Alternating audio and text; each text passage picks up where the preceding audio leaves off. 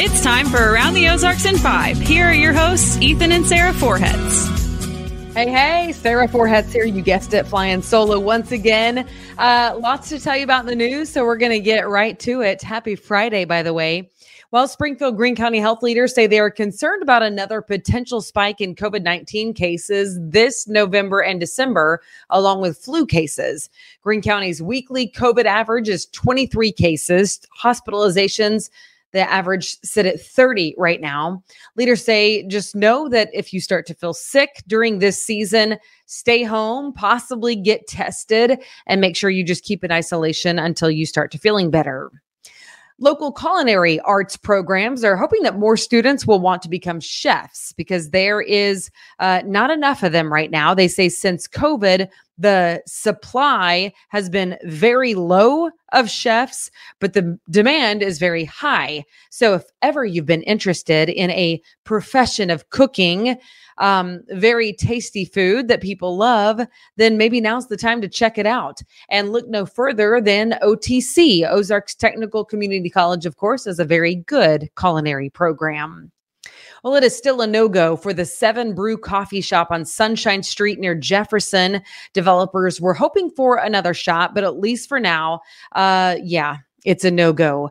There was a lot of tension. You might remember people who live in that area say that they just don't want that much traffic near Sunshine Elementary School. So the developer was hoping for another go at it. He went back, decided to limit the operation hours, and also he redesigned the drive-through. But at this point, still on it for City Council. They will have a public hearing on November 14th. Convoy of Hope and others still helping in Florida. That's where my better half is still. But they could be there for the long haul. President Biden visiting Florida yesterday, looking at the damage firsthand. And as you can imagine, it is still quite a mess.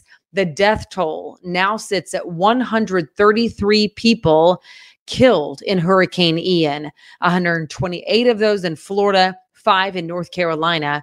Hurricane Ian slammed ashore on Wednesday with 150 mile per hour winds. All right, America's national debt, has just hit its highest level ever, and it continues to escalate. That's the problem. Our debt just surpassed $31 trillion. Economists say a sizable chunk is due to increased government spending during the pandemic. In fact, the national debt has climbed nearly $8 trillion since 2020, $1 trillion of that in just the last 8 months. Financial experts explain that rising interest rates will exacerbate the nation's growing debt issues, make the debt itself actually more costly. The Federal Reserve has raised rates several times this year in an effort to try to tamp down inflation. The Congressional Budget Office is warning that if unaddressed, the debt will soon spiral upward to new highs that could ultimately imperil the U.S. economy.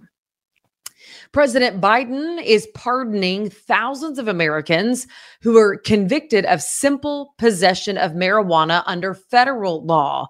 The administration taking big steps toward decriminalizing marijuana.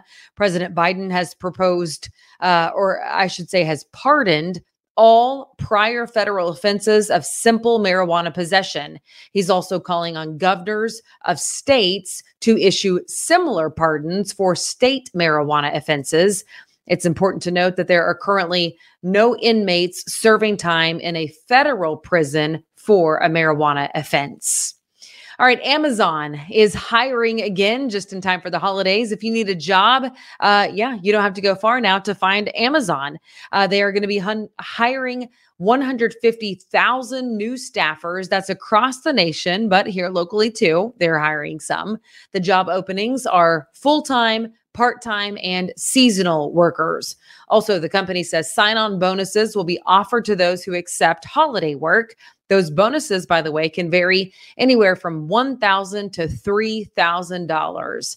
I think that would be a great job, honestly. But I like to be out and about, walking, delivering packages, driving.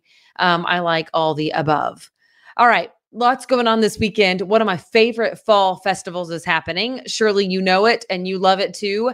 Apple Butter Making Days in Mount Vernon. It is today, tomorrow, and Sunday. That event draws some 90,000 people. This year marks its 56th year in existence. So that's amazing. It happens on the Lawrence County Courthouse lawn, and all up and down Lawrence County there in Mount Vernon. They're going to have about 450 booths of handmade crafts and food, and of course, apple butter, which is so good. All right, I wanted to tell you this. I don't know if you saw this, but yeah, yikes. Thousands of applicants to Boston's Northeastern Law School found out that their college admission letters were not real. I don't know if you can imagine that. Like, I remember vividly getting my college acceptance letter, and law school's kind of even a bigger deal because it's just harder to get into.